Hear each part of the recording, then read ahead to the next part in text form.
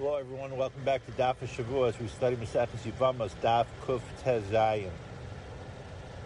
I hope everybody's enjoying the learning as we're getting closer to the end of Maseches Yevamos. Bezras Hashem Yisbarach.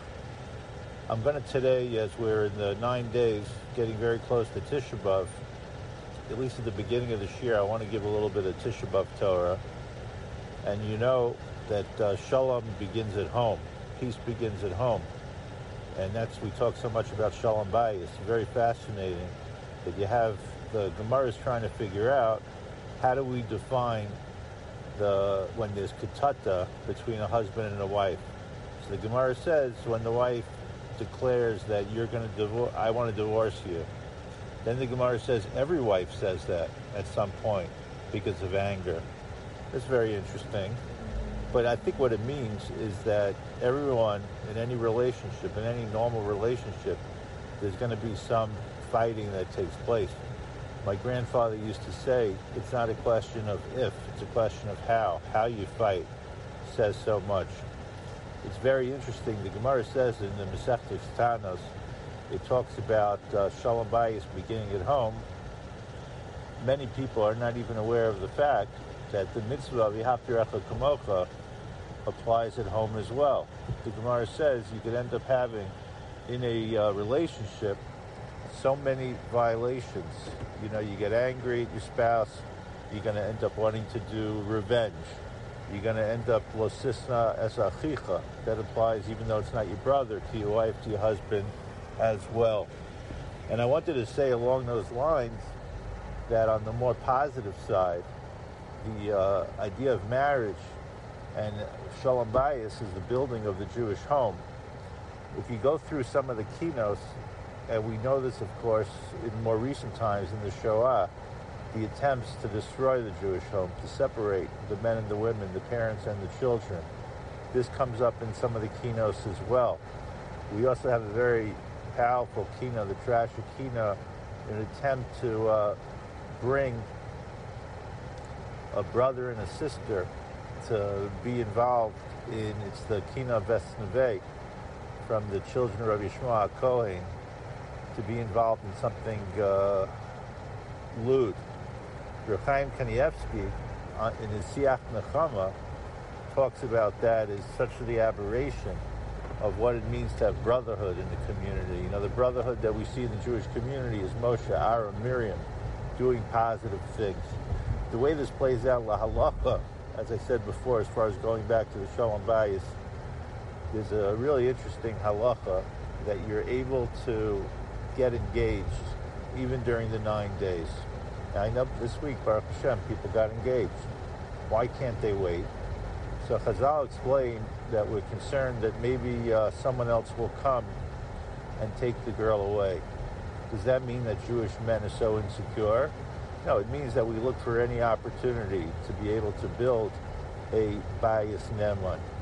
And this does tie back into what we've been learning in Maseches Yevamos. Because in Maseches Yevamos, while it's hard to understand every single element of it, it's trying to show the strength and the care for the Jewish home, whether it's for the woman who lost her husband, whether it's for the next generation that's going to be connected to the man who passed away, so that his name should continue, if not literally, because we said you don't have to actually give the name, but in theory. And that was just my introduction based on some of the ideas of this daf, and of course some of our connections with Maseches Yevamos. I wanted to go back to something, a question that came up. It's a little bit off the daf, but it's related to what we were discussing with Ksubos. And this is a common question with a lost Ksuba, but this situation is going to be a mistaken Ksuba. Before I do that, I just want to mention an interesting Mishnah that we'll probably talk about next week as well, where you see Beis Hillel adjusting his position to follow Beis Shammai. You know, Beis Hillel and Beis Shammai are not always in conflict. So that's a nice 9 days connection as well, where you see they come together. There was an article that someone showed me from the Shir in one of the Israeli newspapers this week, where there was a printed ksuba I always tell people printed ksuba, you run into less problems, but there was a printed ksuba that was very popular in Eretz Yisrael, and they realized afterwards that it was missing a word. It was missing of izanin, right, the responsibility of the husband to provide the food. And now you have all these women that are, they're correctly holding on to the ksuba, but the ksuba has a deficiency. It's not a lost ksuba like we discussed before, but it's a mistaken ksuba. So, in general, when it comes to mistakes in contracts, some of these issues are discussed in Choshen Mishpah. We're going to have a lot of the halachas of contracts, and where there's something called the Tos Gemucha, where it's obvious from the context what was intended. So, according to most, it wouldn't be a big deal, even though you'd think it would be. Let's say one place in the Ksuba, it mentions the name of the daughter, but as opposed to writing Bas, it writes Ben. Now, there are two times in the Ksuba. The first place, the first time we write the names, and the second time that we write the names, where the child, both the son, the chassan, and the kala, identified with their parents. The rest of the time, it just has the chassan's name and the kala's name. So the assumption here by most poskim is it's not going to be a problem. There is a Beis Yosef and Even Ezer, Kuf Chav Vav. I'm not getting into all the issues right now, that you should fix it up. I'll explain a little bit later how this could be done. But as far as the Etzem Ksuba, the Ksuba is really not a problem. But that's not the case that I'm providing. The case that I'm discussing is a situation where there's really a problem because it's missing one of the basic elements of the Ksuba, and you end up with two questions. Number one is, could this woman live together with this guy? It would be very interesting in Eretz Yisrael, because they should have really gotten the document from the Rabbanut. Does this mean the Rabbanut has the right copy and they have the wrong copy? So it shows you sometimes people don't want to use the Rabbanut. Maybe you should go to the Rabbanut. Or maybe this was a mistake that was issued by some rabbis associated with the Rabbanut. I don't think so, right? I didn't get the exact details of the case. You don't always get that in print. So I wanted to just explain very briefly some of the issues that come up and what I would suggest in such a situation. There is sometimes even at a wedding, they make a mistake. And, on the Ksuba, it could happen even to the best of Masada Kedushin. And, again, if it's a mistake like Ben or Bas, you don't want to leave it like that. But you also don't want to start fudging with the Ksuba or put initials in like we would do in secular law, because you already have the Eidim that signed. So, and there are many issues in the Ksuba, like where you put the words. When you say Masayim Zuz, you want to put that in the middle, and then you put a line on the side. This way no one could add to it. So what happens if, maybe the person who's reading the Ksuba realizes that a mistake was made? I once, for full disclosure, I was once Masada Kedushin. I mean, this is maybe the first time I was Masada Kedushin.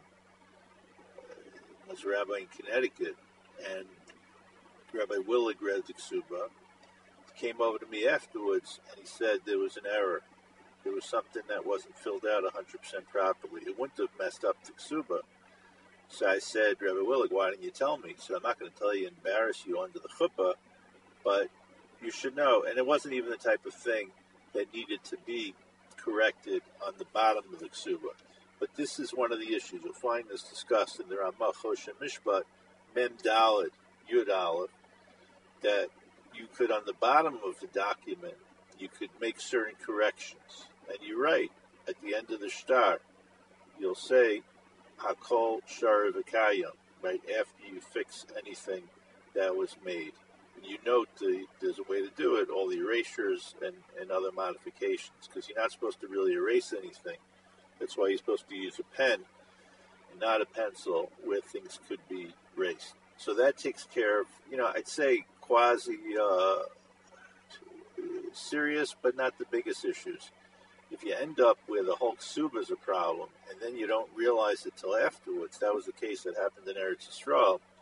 So just like we had a special ksuba for a lost ksuba, any local rabbi who knows what he's doing, in this area, it's not so simple, should be able to get you a ksuba that is a replacement ksuba. It's not the same ksuba as a replacement ksuba for when a ksuba is lost. This is going to be, it has a different name. It's a ksuba to mishtachich be'usa. Shvachit be'ta'usa, I'm sorry. A ksuba in which a mistake was found. And that is used in these circumstances. And the person knows how to fill it out, and then you get into some of the issues again. Could you live without the ksuba? I'd say it's going to be very similar to some of the issues that we discussed in the past with the losing of the ksuba, but not exact. Okay, you should have a great week of learning, and we should see Nechamas Yisrael in Beis HaMikdash.